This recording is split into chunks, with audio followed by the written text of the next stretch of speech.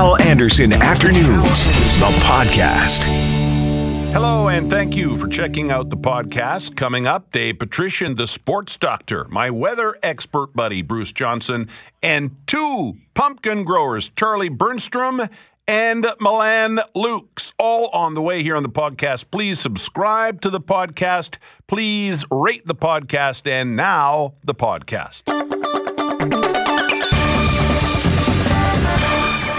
Bombers, winners, 40-32 on Friday. And after the game, on the post-game show, Bob Irving talked to quarterback Matt Nichols about the big win. I just tweeted, Matt, wow, game of the year in the CFL. You agree? Yeah, I definitely agree. It was an exciting one. It was a roller coaster ride for sure. And, we preach stay off the roller coaster around here. And luckily we were able to hold it together and not let that one slip away. Yeah, you say roller coaster ride. The emotions that swayed back and forth in the last few minutes of that game must have been wild. I mean, it is. I mean, you can feel it. But at the same time, at least for me personally, I feel like been there, done that, seen it happen. For us as an offense on the sidelines was, let's go score. And that was our mindset. And, so it wasn't like some big bomb had just been dropped on us, and we didn't know how to respond to it. I mean, we have enough veteran guys that have been through everything that can be thrown at you, and we went out there fired up and drove down. We got the touchdown 2-point conversion in the first overtime, and defense did an unbelievable job going and getting that ball out in the last one. After the big win the other night, I'll be honest with you, over Ottawa, the Red Blacks, we beat the Red Blacks. I was listening at the end. And when the Red Blacks were driving, I had to turn the radio off. I honestly did, because I thought, this is not going to go. It just felt like we were going to lose that game. Dave Patrician, the sports doctor, joins us on the phone. Did it not feel that way for you, Dave? 100% how it was like from about when we had that 15-point lead and we saw that completely evaporate. Yep. And going into overtime, I have exactly the same boat. The momentum was clearly on the Ottawa Red Black side. Yep. And until we came up with that big fumble recovery, you just knew. And I have to think that we played so great up until that final 5 minutes of the game. It was just so. But hey. We won. That's all that matters. We won. Here's the difference. We lost that stretch of games, and now it seems like now Lady Luck is on our side, right? Like if that coin's going to drop one way or the other, it seems like it's dropping our way right now. Well, you remember when we were in the midst of that losing streak, and you go back to the Banjo Bowl where that game seemed to be in hand, and we lost that.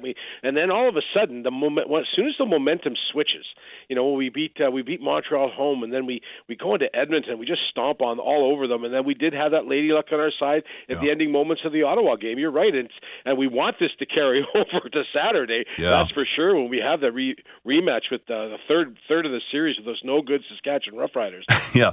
Well, we've got a couple games going right now in the CFL. At the half, this is the last score I have. At the half, the Owls are leading the Stamps 6-0. And then, of course, a big game. We are watching this one really closely, Edmonton and the Riders. Hope for a tie in that one. Okay, so is that what we want? We want a tie in that one? Right now we're trailing Saskatchewan by 2 points. Right. Edmonton, if they win, they'll move into a tie with us. Right. They've got 14 points right now. Yeah. We don't want Saskatchewan. So the perfect scenario would be a tie. I guess, yeah. Ties are so unlikely in the Canadian Football League, although, we have seen a few over the last few years. But, it's just so tight right now. You saw the Alouettes kind of, they're looking good against the Calgary Stampeders, but the one thing about the Calgary Stampeders, how they're a second half team. They just come out and they'll just come out flying and stuff. But we have the tough game coming up against the Saskatchewan Roughriders, and then how we end our season against the Calgary Stampeders too. So we've got to be in tip-top form. We have 3 games remaining in our schedule, and we have to win them all out. You have to see some defeat from Saskatchewan. They've got a tough schedule. Every game seems to mean something in the CFL right now. Yeah, well, they're all tough. All our games left are tough. Saskatchewan, Calgary, and then in Edmonton, I have a feeling it might all come down to that one game at the end of the year, but we'll see. Absolutely. And you know what's the great thing about October is, you got the Jets starting, you got Major League Baseball, you got the playoffs going on, and of course the CFL coming down to the wire, but it's also dinner season. There's all kinds of football dinners and stuff coming out. You've got the Never Alone Foundation coming up on the 23rd. Yep. You got the celebration of blue and gold going on Earls on that same night. They're celebrating the 1988 and the 1958 Grey Cup team. And also at the Never Alone Foundation, Robert Young's got a new book about the Dieter Brock, the Birmingham Rifle. This is just such a great time of year to be a sports fan. I knew you'd get all that in there. I saw on Twitter people asking you to plug some of the dinners and stuff that are going on, and I knew you would. But it's all important stuff, and you're right. It is a great time of the year if you're a sports fan. Let's switch gears and talk Jets. They've won one big time, and they've lost one big time. And then, of course, the Jets host L.A. on Wednesday. How are you feeling about the Jets? You know what? It just seemed that something was. You talk about Lady Luck. The Lady Luck was definitely on Dallas' side on Saturday night. The Jets didn't play I would say a horrible game. They got into a little bit of a penalty trouble. I think the way Paul Maurice coaches and I think on tomorrow night when we open up at home, there's going to be so much fun. There's going to be banner raising, player introductions.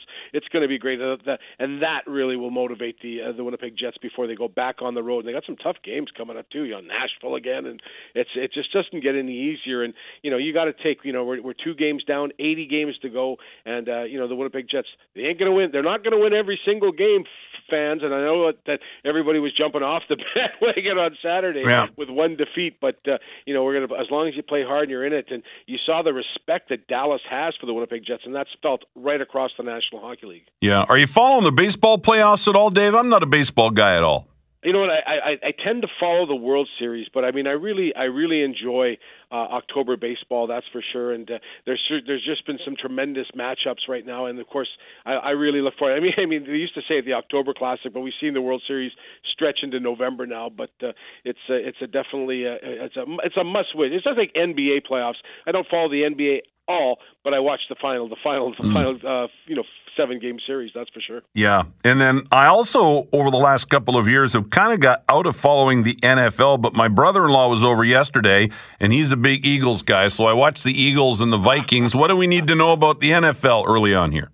You know what? You watch that. They watch that game. I'm a Minnesota Vikings fan, so I know. I hope that you were twisting it to them too, because the Eagles didn't really put on the greatest performance except right until the end. But you read some surprises. I shouldn't say surprises. When you look at the LA Rams, they've been building something since they've gone back into Los Angeles. Very, very, very early on in the season, you kind of look at the Green Bay Packers and really say what's going on. They got blown out by Detroit yesterday, and the New England Patriots continue to roll, and you saw them kind of smarten back up last week on Monday night, and they're going to continue the success. Sorry, on Thursday night they're going to continue success. And I got to ask you, are we going to be on Twitter? You're at The Sports Doctor on Twitter, at The Sports Doctor. Are we going to be seeing a review later on today of A Star Is Born? Absolutely. You know what? And I'm the same boat as you. I heard you talking about that last week, especially on Friday, about being a Bradley Cooper fan, because everything that Bradley Cooper has ever done has been tremendous. Even go back and I know you're talking. I think you're talking to Fiona about The Wedding Crashers, right? That was probably where we really got introduced to him a lot. But all the Hangover movies and all the great things that he's done, this is legitimately the star of our generation. People talk about Leonardo DiCaprio, but Bradley Cooper seems to be a man of the people, and he seems to be the guy that before the 70s had the Robert Redfords and things like that. But this guy, I like this guy's acting. And Lady Gaga, she's a tremendous talent too. I know that she's like a polarizing figure, but from all the reviews I've heard, and you gave the Rotten Tomato scores on Friday, that is it's going to be a tremendous movie. I'm looking forward to it. I'm going down to the VIP theaters. I'll be like a big shot, order from my chair. There you go. I think it's 90% right now on Rotten Tomatoes. Here's the thing about Bradley Cooper. He has been great to watch, but I've never really taken him seriously, as I do the air quotes. But man, it's hard not to take him seriously after seeing the acting in this movie. He directed it. The guy learned to sing for the movie, and he's a great singer. He wrote the screenplay. I mean, and the movie is really good. Yeah. Yeah, wrote songs and the whole thing.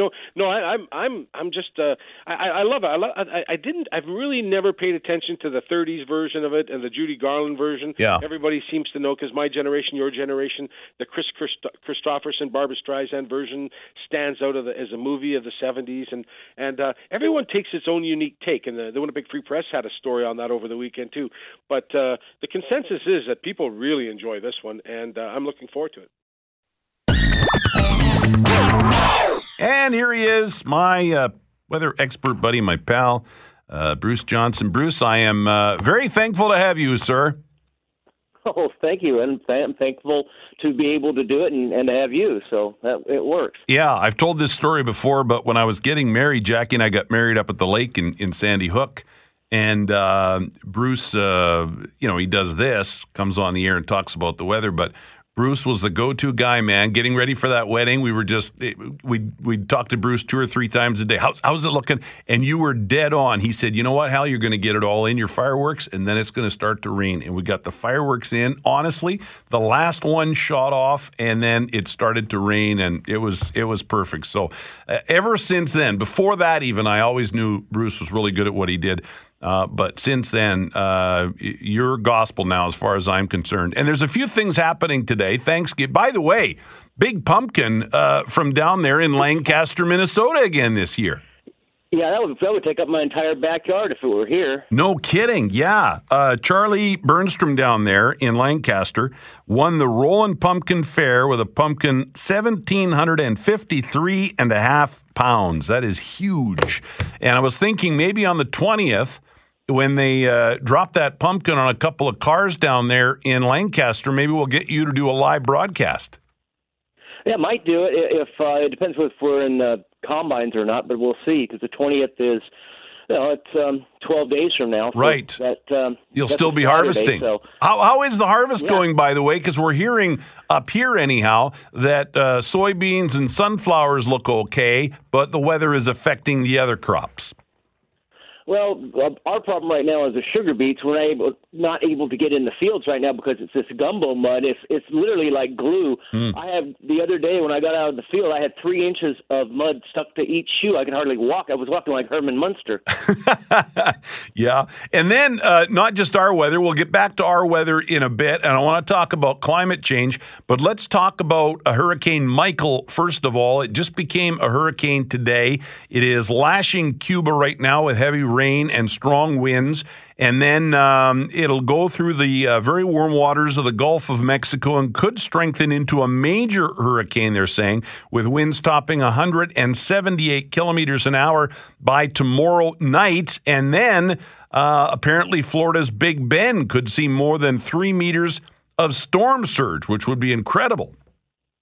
Right. I mean, I'm looking right at it, and yes, it's headed at this point. It's headed for the Florida Panhandle, and it's going to be a nasty system. And of course, it's going through the water, and it's just about the warmest time of year for the water, and we're still definitely in the hurricane season. So it's a bad time of year for one to be there. Let me just play a bit of audio from this Hurricane Michael. Take a listen. Can you turn the channel up, please, Will? Turn the computer channel up. Thank you. 7 to 11 feet of storm surge is deadly. The water could be over roofs of houses. I cannot stress enough how dangerous the storm surge can be. We're expecting 2 to 4 inches of rain, and some areas might see 5 inches of rain. Tropical Storm Michael will bring dangerous storm surge to many areas, even those outside the path. So that's crazy, Bruce, when you start talking about a storm surge like that. Oh, I know, it's terrible. And the thing is, over the last, 100, 200 years, people have built up more and more and more along the beach, so they're more at risk now because their houses are closer to the water. Right. Yeah. Climate change. I want to play this, and let's chat about climate change for a minute. This is new research that we're just hearing about today. A group of top scientists and researchers say we have a dozen years to slow down the warming, or we'll face even more life-threatening heat waves, water shortages, and flooding, as well as further destruction of coral reefs and entire species of animals. Ho-Sung Lee headed up that group. Climate change is already affecting people, ecosystems, and livelihoods all around the world. The scientists say we've been warned about all this before, and we haven't done much about it. So they aren't holding out hope that we'll actually work to fix it now either. Sherry Preston, ABC News. Now, Bruce, I don't want to be a climate change denier, but you and I have talked about this in the past, but the more research that comes out, and you can look at sort of, when machines started to take over and how much the temperature has increased over that period of time. And it's getting harder and harder to say that there obviously is climate change. How it might impact us, I guess, the jury's out. We'll have to wait and see. Is that where you come down on this too, or how do you feel about it? And how much is from human activity? We'll never know for sure. If we hadn't done any of this, of course, if we were like 200 years ago, you and I wouldn't be talking because radio wouldn't exist. Would the climate be similar to what it is now? I can't answer that, and I don't know if there are really any models that can answer that very specifically. How much is human caused, and what the effects are or will be, versus if we had not evolved at all, as far as say the last 200 years, all the technology, cars and trains and planes and stuff like that. Yeah. If none of that had ever happened, would we be the same? Who's to say? As we are now. Right. Yeah. Exactly. I don't think you can. I mean, obviously the climate is changing. It does seem as though it is going up. But as you point out, how much of it is from us, or would it have happened on its own to some degree? And I guess that's maybe. Certainly a lot of scientists are trying to prove it to be, but I don't want to be a denier. I don't want to be that dummy who doesn't take science seriously. But I agree with you in that, how are we to know what it would have been without humans and all that we do on the planet? Right. I just don't think there's a way of telling that for sure. And sometimes they've done these studies and they found out, well, it really wasn't that way because the modeling was wrong. So it's going to be one of these things where we're going to find out eventually, but they'll just have to try to make it where there's less of a carbon footprint over time. And as technology evolves, I think that will happen because we will be able to use different energy sources once they become viable. At this point, it would ruin the world economy if you completely got off oil. We couldn't survive. We couldn't. Economies would collapse.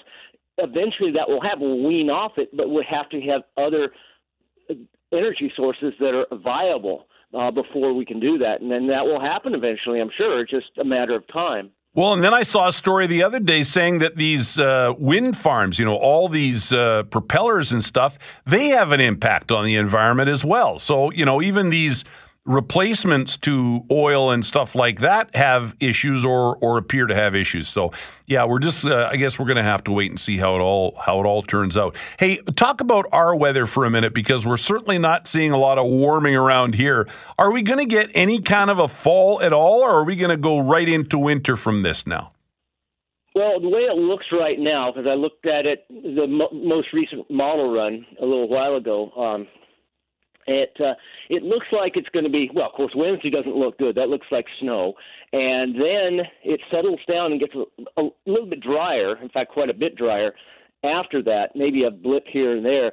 And temperatures look like they might come up a few days, somewhere around the 17th. It might actually get above 10, which would be, people would walk around in their shorts and all that. But it looks the following week like we might have a few relatively mild days, and then it may drop off again. So we might get a few days of fall rather than this almost winter, and may get a little bit of hopefully we'll get a break in the precip, and that's looking like that will happen. That will be fairly dry and at least near average as far as temperatures. But boy, I'll tell you, nothing like what we normally get, right? Because a normal fall would be September and much of October, sometimes all the way to Halloween. Oh yeah, we could. Well, last year I remember it was really windy, and we were out combining, and I had to make sure I got out of the combine. I had to park the combine a certain way because I would get knocked over by the wind, and it was warm outside at this time of year. And No, it was above average then. Now it's below average. So, of course, they put the years together, it'd probably be about average if you put last year and this year together. And it's just one of those things. Sometimes you have really warm weather in early October, and sometimes you don't. And this year we definitely didn't. And I don't see any really warm weather until probably next year. But the records are still fairly. You can get some fairly warm days even now, but I don't see anything like that. 27.4 in 2003. That's the record, recent record. And we're certainly, that one's safe, but it's just one of those cold patterns. But I think it may back off a little bit, say 10 days from now. Hope so. Hey, Bruce, thanks a lot for doing this. Thanks a lot for doing this, pal. And I guess I better say Happy Columbus Day. Okay, well, thanks. And, happy Thanksgiving to you, and hopefully we happy beet harvest once things freeze up and we can get back in the fields. Yeah, good luck with the rest of harvest. Okay, well, thank you. All right, pal. Talk to you later. It's the Great Pumpkin. He's rising up out of the pumpkin patch. Oh, it's a great pumpkin, all right. They had the Roland Pumpkin Fair on the weekend, on Saturday. And the winner joins us on the phone now from Lancaster, Minnesota, Charlie Bernstrom. Good afternoon, Charlie. How are you? Excellent. Congratulations on winning the Roland Fair. Thank you. Yeah, the pumpkin ended up being pretty big. How big? It was 1,753 and a half pounds. Wow. Now, is that the biggest you've ever grown? Yep. Last year, my biggest was 1,498 and a half pounds that I brought to Roland. So, yeah, quite a bit bigger than last year. And I got to ask you, how do you do it? What's the secret? Well, this year I grew 3 plants, so 3 pumpkins, and I used 35,000 gallons of water for the 3 because it was so dry. So that's the water and fertilizer each day. Wow. And how many hours a day do you spend on it? I suppose like an hour and a half to 2 hours each day, spread out, I guess. Try to get up early in the morning because I have a family, and my wife doesn't appreciate it if I'm down there every night. Yeah, that's a big commitment. Yeah, that's why when you get one to the scale and it turns out good, I guess it makes it worthwhile. Yeah. Now, did you win the Roland Fair again last year? Because I remember talking to you about you dropping one of these big pumpkins from a crane. Yeah, yep. I won it last year, and we dropped it on the old duty-free van, and then on a 12,000-gallon swimming pool. And this year we're going to do the same thing on October 20th. We're going to drop one on 2 cars stacked on top of each other, and then I'm not sure what another one's going to be dropped on. We have to figure that out yet, I guess. Down there at your business in Lancaster. Yep, at the football field in Lancaster here at 1 o'clock on the 20th. Excellent. Well, congratulations, Charlie, and thanks for talking to me about it. Thank you very much. Charlie Bernstrom in Lancaster, Minnesota. Can you imagine? 1,753 and a half pounds. Will Reimer, that is a lot of pumpkin pies, my friend. Oh man, you took the words right out of my mouth. I was hoping that was where this was going to go. He was going to make the world's biggest pumpkin pie next. No, but I like his idea. He's going like Letterman old school, right? Yeah. He's dropping them from way up in the air. This time he's going to drop one on 2 cars stacked on top of each other. Also a good use for that. They do it kind of as a charity fundraiser down there. Oh, okay. Yeah, that's what he does. But 1,753 and a half pounds, the biggest pumpkin at the Roland Fair. I should also give credit to Connie Banman. She took 2nd place. There were, different categories and stuff, but this is the main one. And then Milan Lukes took 3rd place. That is Janice Luke's kid. Oh, no kidding. Counselor Janice Lukes, and I texted her today to see if I could get her kid on, and I didn't hear back from her. And hey, it's holiday, right? Sure. Which is completely fine. He says, Milan Luke says, he spends 2 to 3 hours a day on his, and he got 3rd place. Interesting. Yeah, protecting it from all the animals, raccoons, and because apparently deer love pumpkin. Right. So you got to protect them. And then the secret, I'm told, Henry Banman last week told me the secret is keeping it hot. Like you got to keep it hot and protected. And that's how you grow the big ones. But so it's a real hobby. It's something you really got to dedicate time to. Yeah. These people are serious about it. Okay, so because we're working here on Thanksgiving, I dug back into the archives and I found a few nuggets that I want to share with you today. And the first one, speaking of pumpkin pie, is Fiona Odlum, right? Who is on every Friday on this show, Friday Fun Day with Fiona.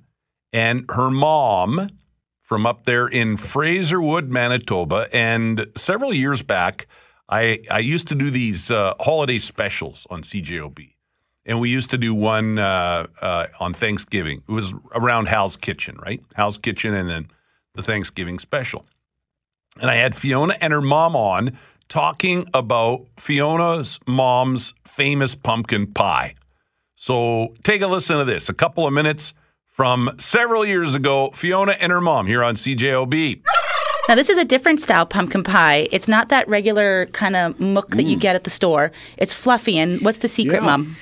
The difference is this is a chiffon pumpkin pie. And instead of just throwing in the eggs, you beat up the egg whites separately, as though you're making a meringue. And so this lightens the whole thing and puffs it up. And I think you're able to eat more of it, Hal. Which is key. Get more in there. And if you were going for the squidgy one. Yeah, it's very good. Wow, is that fantastic? Now, you're Welsh. Is this a Welsh recipe? Or? Oh, no. It's an old recipe that I picked up in 1976 in the now defunct Gourmet magazine. Mm-hmm. Well, I think I know why it's defunct, because it says the price here on the magazine, 75 cents. That's how much this magazine was in 1976. Hand me the magazine. I want to see this. Check this out. Let me see this magazine here. Oh, wow, look at that. Yeah, 75 cents, November 1976, Gourmet, the magazine of good living.